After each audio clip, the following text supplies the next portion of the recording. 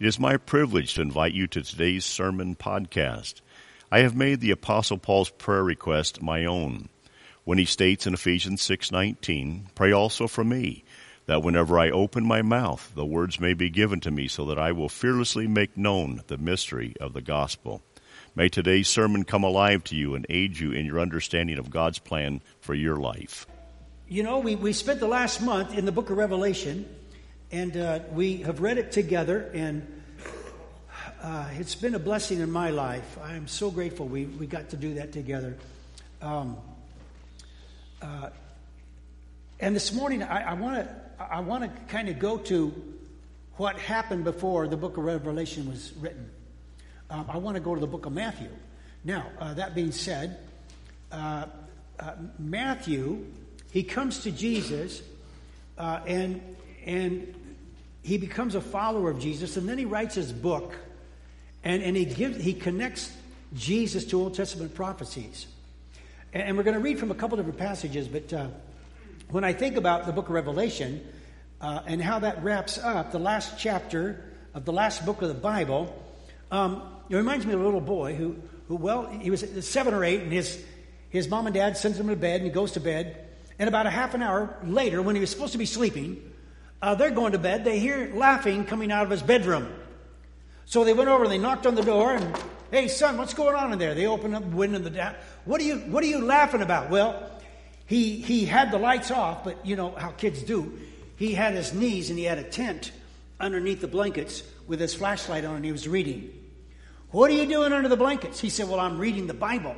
They had given him a child's Bible a few years, and he loved reading that Bible. He said, "I'm reading the Bible. What's so funny?" "Well, I'm reading the book of Revelation, Dad."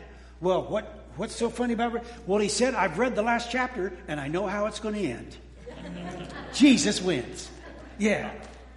So that's how we celebrate Christmas. In fact, that's how we celebrate the new year. We don't know what's coming in the new year, but we know one thing for sure, don't we? We know when everything's said and done, Jesus wins. Amen. And that's the good hope for us today. Because we all face stuff, don't we? Anybody here face stuff? Yeah, we do. And like Dave's already said, I want to know that God's on my side. Well, we also want to know that we're on God's side. Amen? So we stay on God's side, and it's going to be okay. He's going to take us through. So now we're going to read a couple passages. We're going to read from Matthew chapter 9, starting first of all, and starting in verse 9. So chapter 9, verse 9. And then we're going to go to the first chapter and just have a little fun in the Word of God. So would you stand as we read the Word of God this morning?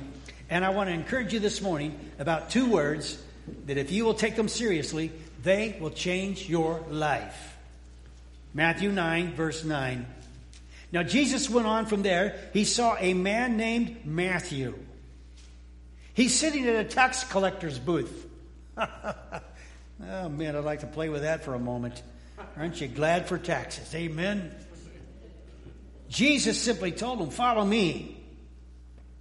And Matthew got up and followed him. Well, now Jesus was having dinner at Matthew's house.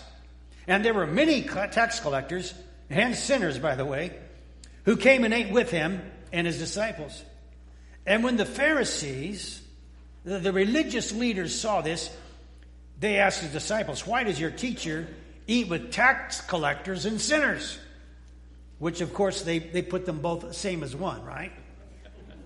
On hearing this, Jesus said, "Well," and I love this, "you know, it's not the healthy who need a doctor, but the sick." Don't you love that one? It's not the healthy who need a doctor, but the sick. But go and learn what this means. I desire mercy, not sacrifice. And again, I love this phrase. "For I have not come to call the righteous, but I've come to call the sinners." Wow. Aren't you glad Jesus came to call sinners? Amen. Because I are one saved by grace. Amen. Praise the Lord. Jesus came not to call those who thought they were too good for him. They apparently don't need him. But when you know who you are, you look in the mirror every day. You know, you get up and say, "Boy, I wish I had hair like that." And then you say, "Lord, I know who I am. And so do you. Thanks, Jesus, that you love sinners saved by grace. Wow. Wow. I love that story. Now, Matthew, he gets saved, he follows Jesus, and he's got to write a book, right? So we're going to read. Now, this is not going to be fun. I just got to tell you, it's not going to be fun. I'll do it the best I can. But we're going to read the first 16 verses of, or 17 verses of chapter 1. Are you ready to go? All right, I'm going to do this as fast as I can so you don't fall asleep. Okay. A record of the genealogy of Jesus Christ, the son of David, the son of Abraham. So you know what? We're getting ready here to read a genealogy, right? Everybody said hallelujah. Amen. All right, here we go. Abraham was the father of Isaac, and Isaac the father of Jacob. Jacob the father of Judah and his brothers. Judah the father of Perez, Zerah, and whose mother was Tamar. Perez the father of Hezron. Hezron the father of Ram, and Ram the father of Abinadab. Abinadab the father of Nahshon. Nahshon the father of Salmon. Salmon the father of Boaz, whose mother was Rahab. Boaz the father of Obed, whose mother was Ruth. Obed the father of Jesse, and Jesse the father of King David. How am I doing? You still with me? Yep. All right, here we go. David was the father of Solomon, whose mother had been Uriah's wife. Solomon the father of Rehoboam. Rehoboam the father of Abijah. Abijah the father of Asa. Asa the father of Jehoshaphat. Jehoshaphat the father of Jeroram, and the father of Uzziah. Uzziah the father of Jotham. Jotham the father of Ahaz. Ahaz the father of Hezekiah. Hezekiah the father of Manasseh. Manasseh the father of Ammon. Ammon the father of Josiah. Josiah the father of Jeconiah, and his brothers at the time of the exile to the Babylon.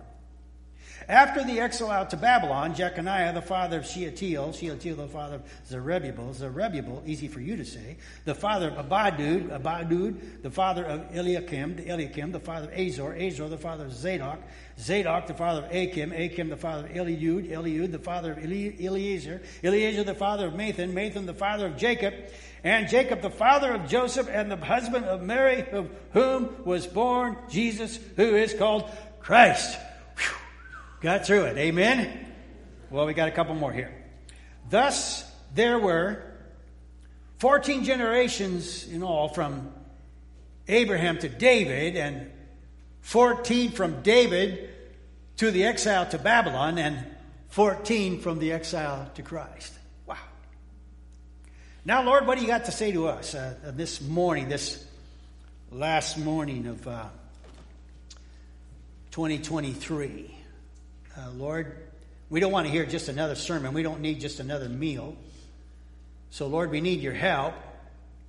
We ask, Holy Spirit, that you would encourage us, hide the messenger behind the cross, speak plainly into our hearts. And, Lord, we'll give you glory. As we know, Jesus, you always are willing to work in our life if we just let you.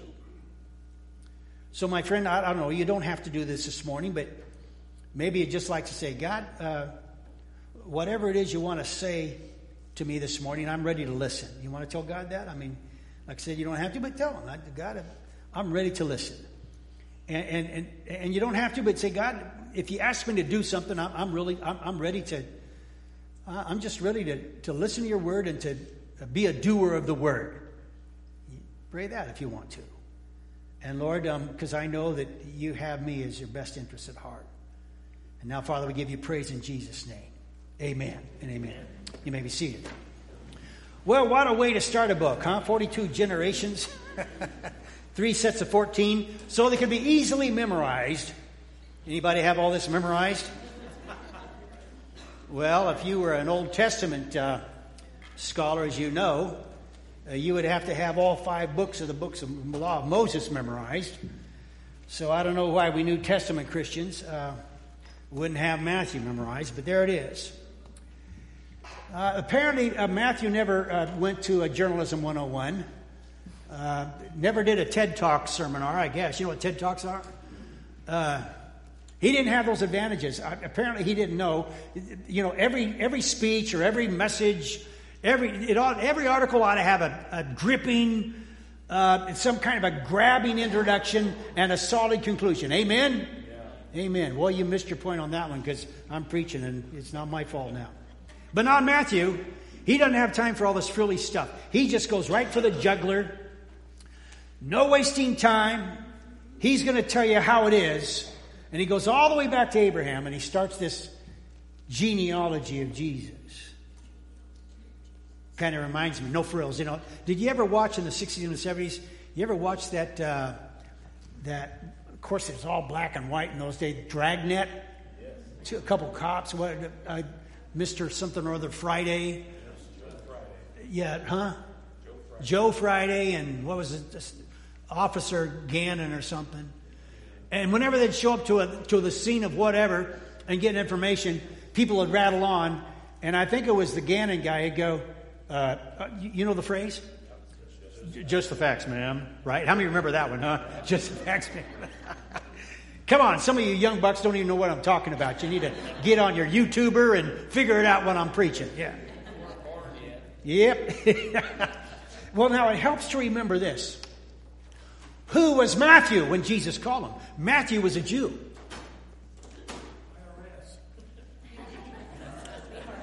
Now they're talking back at me. See what happens? Matthew was a Jew. And he was also a tax collector, which was equal to a Jewish sinner. And not only was he a Jew, but he was, in his book, he had a passion for Jews. And so he's writing to Jews. And I find this interesting. He's a Jew writing to Jews about a Jew. Because Jesus was a Jew. Don't forget that.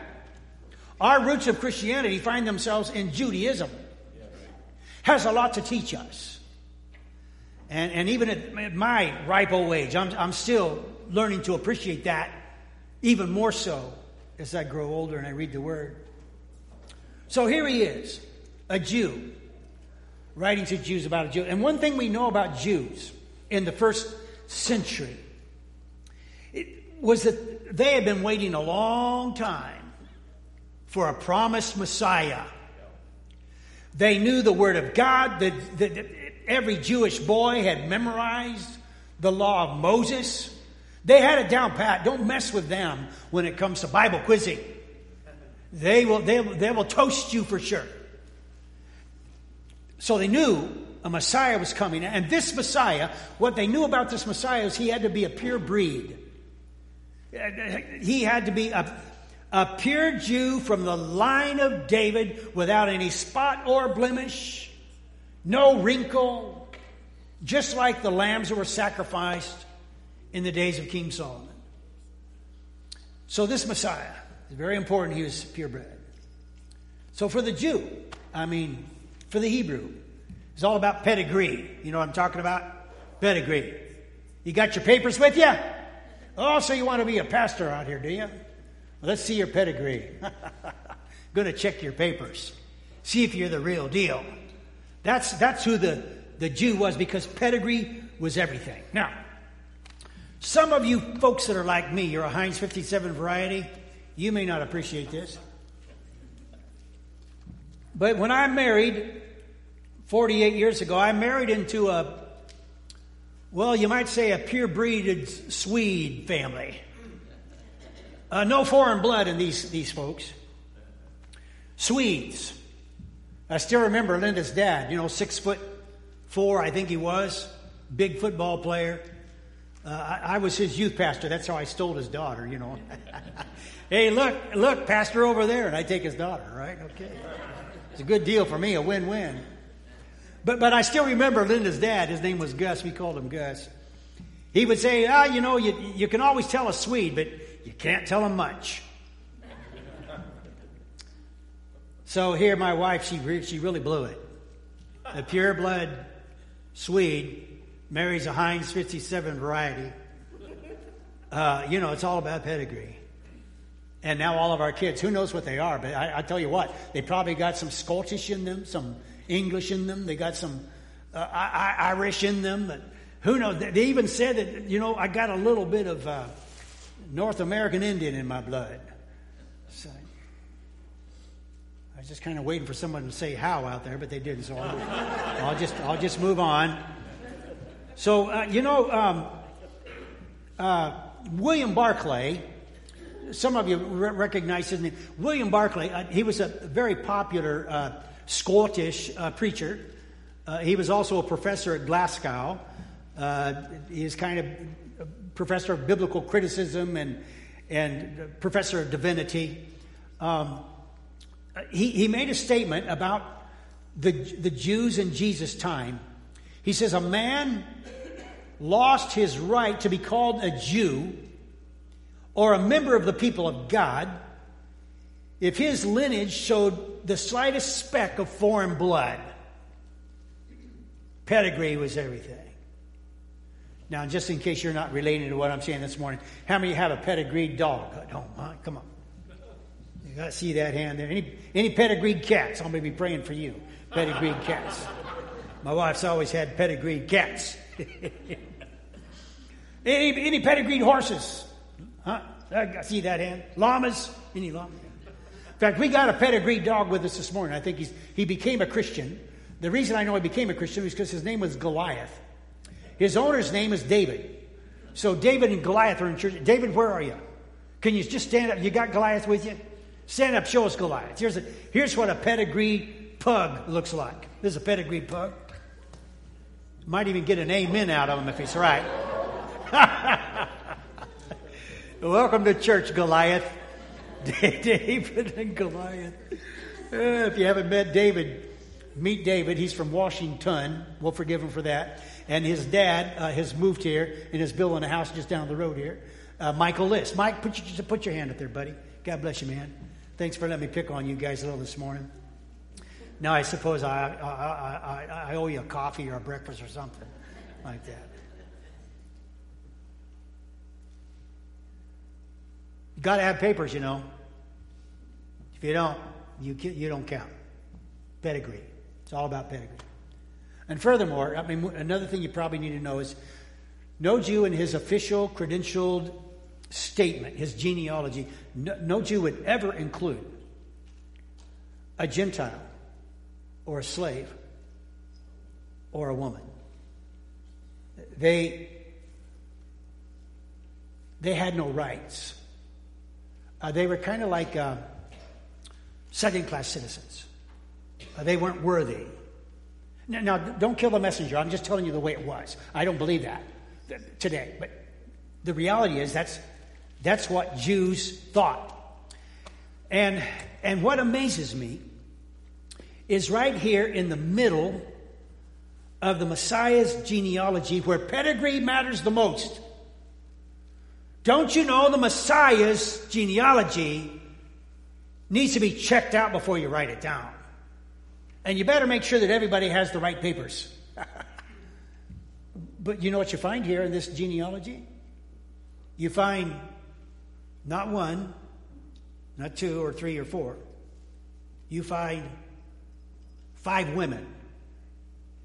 Remember, William Barclay, no Jew is going to add a Gentile, which would be anybody that's not a Jew, which would include me. Any Jews here this morning? We got one Jew. Are you raising? Oh, no, he's putting the numbers up there. Okay. Sorry, I thought John raised his hand as being a Jew, but he's not a Jew. He's a Gentile. You're just like me, buddy. You got no pedigree. All right? Don't have your papers. Here's these 5 women. And remember Matthew's purpose. His purpose is to prove to the Jews that Jesus is the Messiah, the answer to the prophecies.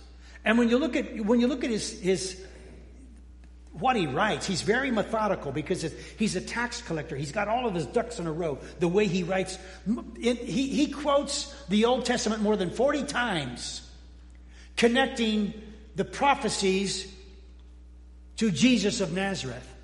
Pedigree. No less than 10 times.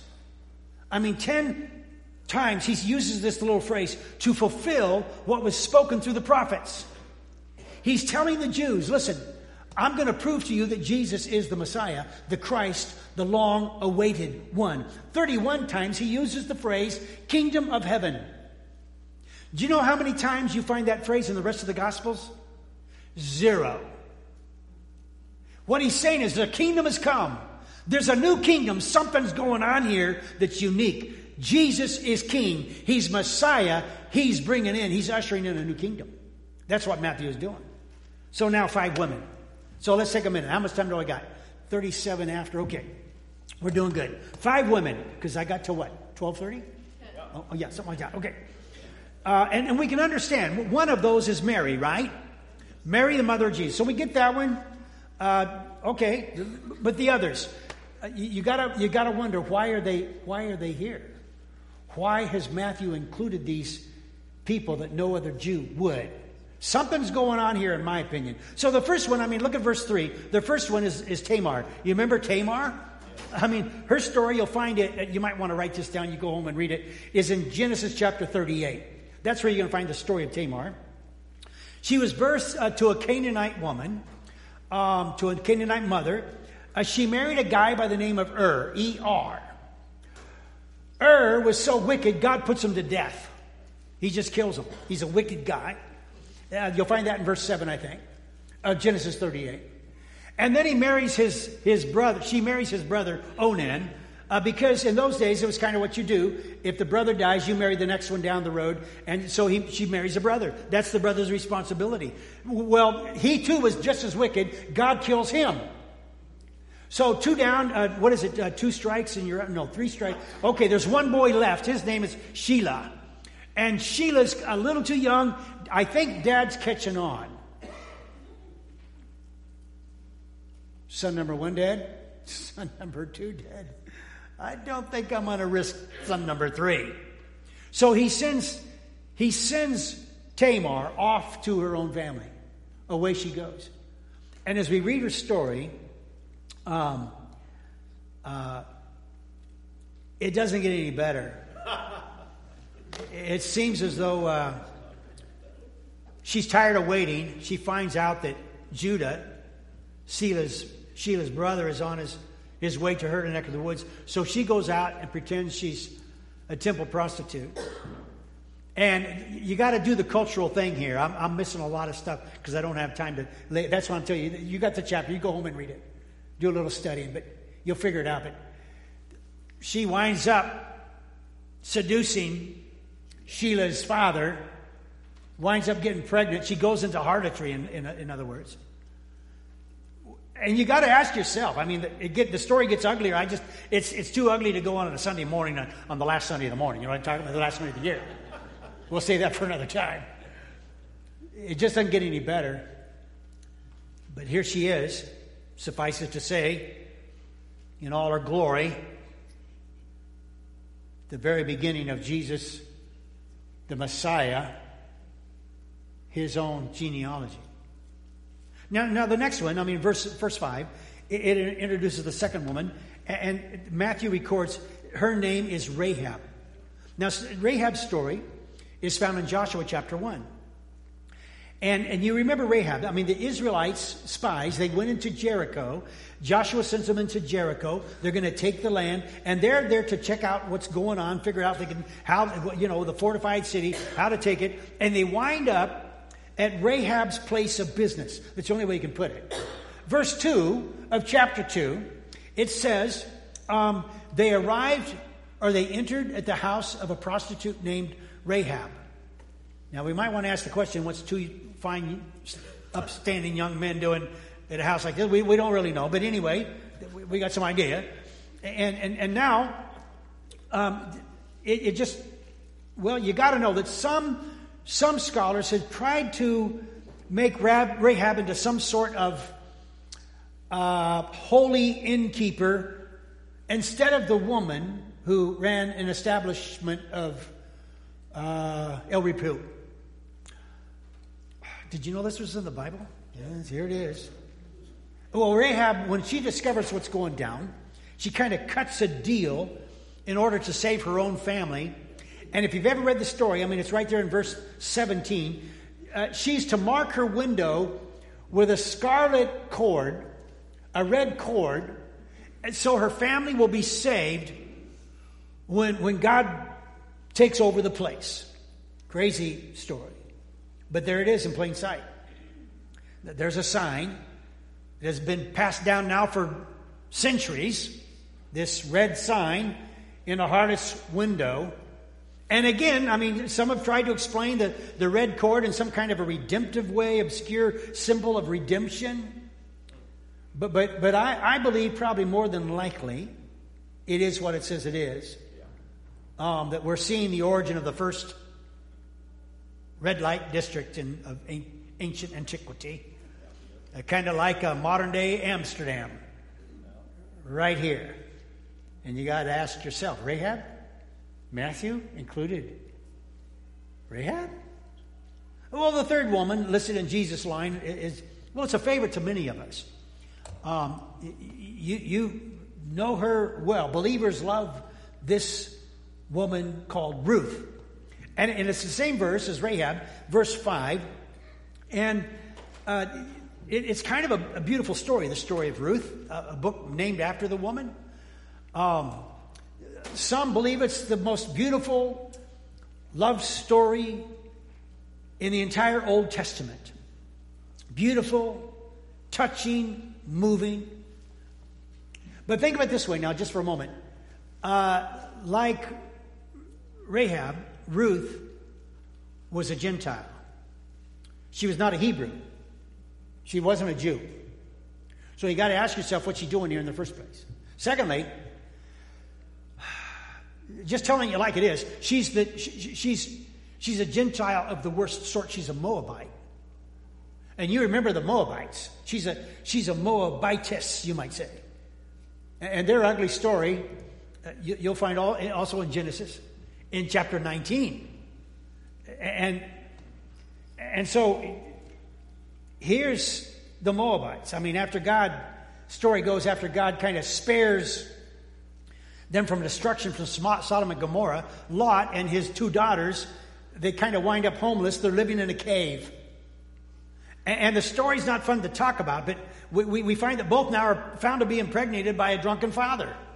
It's pretty ugly. But one thing I found out about the Scripture never tries to hide the truth and the reality of what's going on in people's lives. Amen. It is what it is.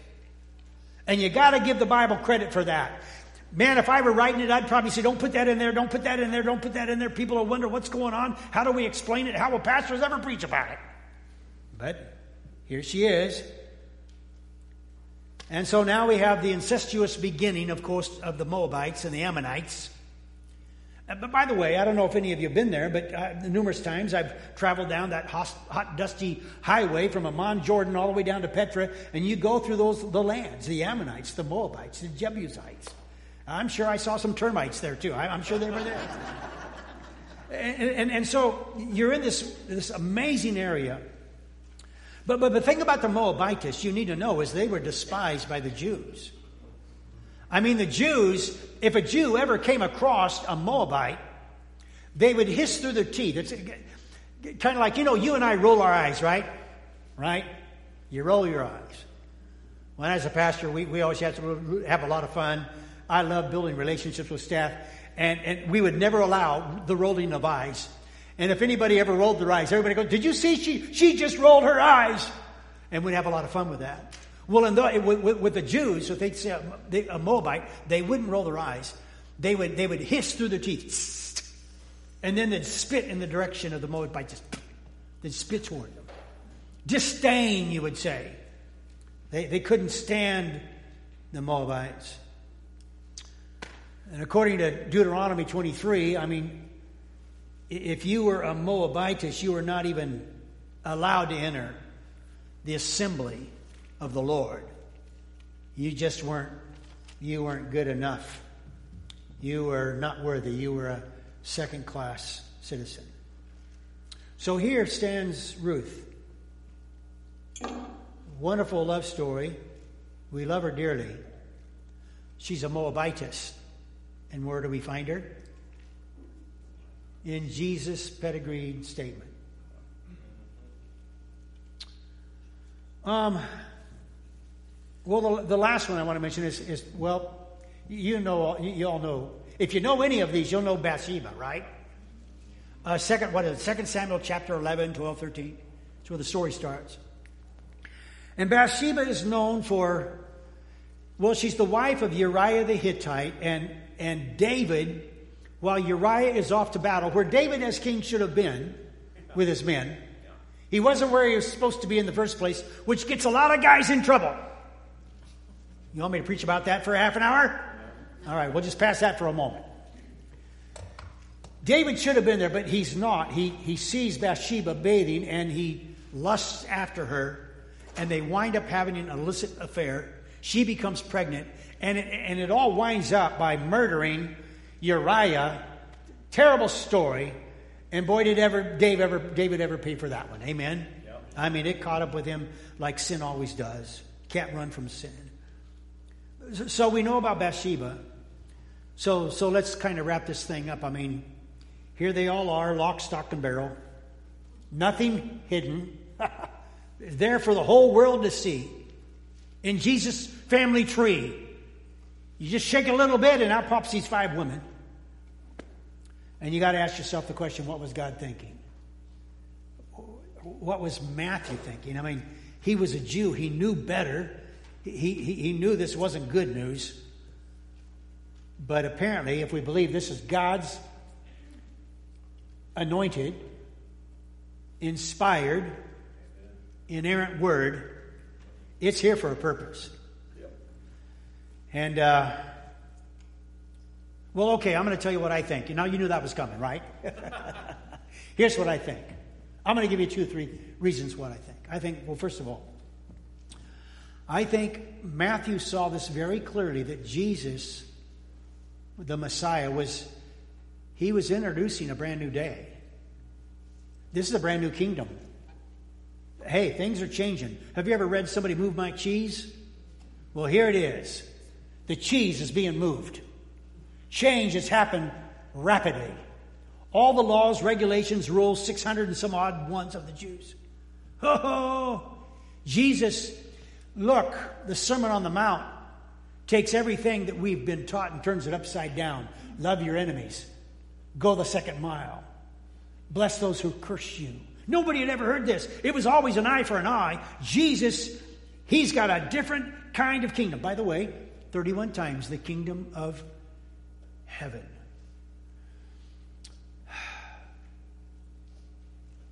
And in his kingdom, one of the things that was radically changed immediately was how we were to perceive each other, especially women and children, who in Jesus' day was always the second-class person. Remember when Jesus said, guys, quit messing around with the kids. These are my kids. And unless you become like a child, you can't even go to heaven. So Jesus said, King James was something like, suffer the little children to come unto me, for such is the kingdom of God, the kingdom of heaven.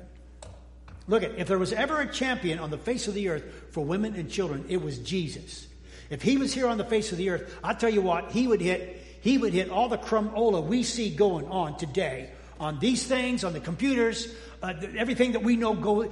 I'll tell you what, he would have smashed that island that someone was messing around here a few years ago with all these dignitaries. Jesus would not put up with that stuff. He's a champion for children and a champion for women. So the barrier that divided men and women, it's down. It's abolished. It's gone. In fact, Paul picks this up. But let me tell you how he picks it up in a minute. The second thing I think is the barrier between Jew and Gentile. So now there's you and I, as Gentiles, have been included into God's kingdom, into the kingdom of Jesus. Ephesians plays with this so well. When he talks about he destroyed the barrier between the Jew and the Gentile. He has made them both, and he has become our peace. Jesus is our peace now. And even though you're a Gentile, God counts you as much as a daughter and a son as any Jew ever was. And now you got to know it's never been about race. It's about grace. Yes. So I got to chuckle. I might get in trouble for this, but I know Black Lives Matter. But I'll tell you what, in the kingdom of God, color don't make one iota of a difference. Right. God loves every person. We used to sing, it's not so politically correct anymore. Red or yellow, black and white, all are precious in his sight. Hallelujah. That's the gospel truth. Yes. And I'll tell you what, when I look at the kids my children have adopted, I say, thank you, Lord. Lynn and I have been growing in our own faith and learning how to love little kids that have to comb their hair differently than I do. Well, that's not saying a whole lot, but you know what I'm talking about. Yeah, the barrier. It's not about race. It's about grace. It doesn't matter. Oh, you're a Moabite. Come on in. You're a Canaanite. Oh, you believe in Jesus? Come on in. You're a termite. Come on in. Doesn't matter what kind of ite you are. In this genealogy, Jesus says, hey, y'all come now. Y'all come. Huh? And if he's in the South, he'll say, y'all come. Right? Just come. Come unto me, all ye who labor and are heavy laden. I'll give you rest. I'm the Messiah. I'm King Jesus. I've come to bring you life. Wow. I'd say that's pretty good stuff on the last Sunday and beginning a new year. Well, thirdly, I'm just about through. I think since Jesus claimed as his own these four, I want to say notorious, infamous, whatever, women that should not be there, not on the sly, not on the down low, but out in public so all could see in his genealogy. There's absolutely no reason to think that God would not include you and me. Hallelujah for that one. Hallelujah for that one. Matthew, he just threw it all out there and he said, I'm going for the jugular. If they can't see it here, they'll never see it. That God is not a respecter of persons. He loves us all the same. And you remember how Paul picked up on this. Paul picked it up and he said, listen, God is no respecter of persons. He said, there's no division between Jew or Gentile, slave nor free, male or female. Amen. We're all one in Christ Jesus. Amen. God doesn't see any distinction. Now I close with this idea. We read Matthew 9, chapter 9, verse 9, where we find these two words that will change our lives. Jesus, he finds Matthew with all these tax collectors. He's at a tax collector booth. And he looks at Matthew and says, Matthew, follow me. 2 words, follow me. And immediately, the scripture says, immediately, Matthew got up and followed Jesus. You know, every sermon ought to have a so what. What difference does this one make in my life? So what? Big deal, Pastor. Well, I'll tell you what the big deal is. Get up and follow him. That's the big deal. If you're not following him, it's time to start. You better get on board because, you know, as the last book of Revelation says, sooner or later Jesus is coming. And when he comes, it could be too late for you unless you follow him. What are you waiting for? I mean, what is it would keep you from following Jesus today? Could be pride. I think pride's going to send more people to hell than anything else. Keeps us from confessing and being open and honest with one another. Could be something else. You know, if you don't, God does. And he'll show you. So what's keeping you from following him? I say follow him. If you're listening today by live stream, get up and follow him. Go and follow him. And you can bet this. He'll never leave you astray. He will never forsake you. He will be more faithful to you than anything else in the world. You know why? Because he is who he is. He says he is. He's Emmanuel, God with us. Christ has come. Amen. Let's follow him. Amen. Amen. Lord, we love you. We thank you. There is none like you, just like we sang this morning. That's why there's something about your name. Because you are God with us. You are Jesus, the one who will save his people from their sins.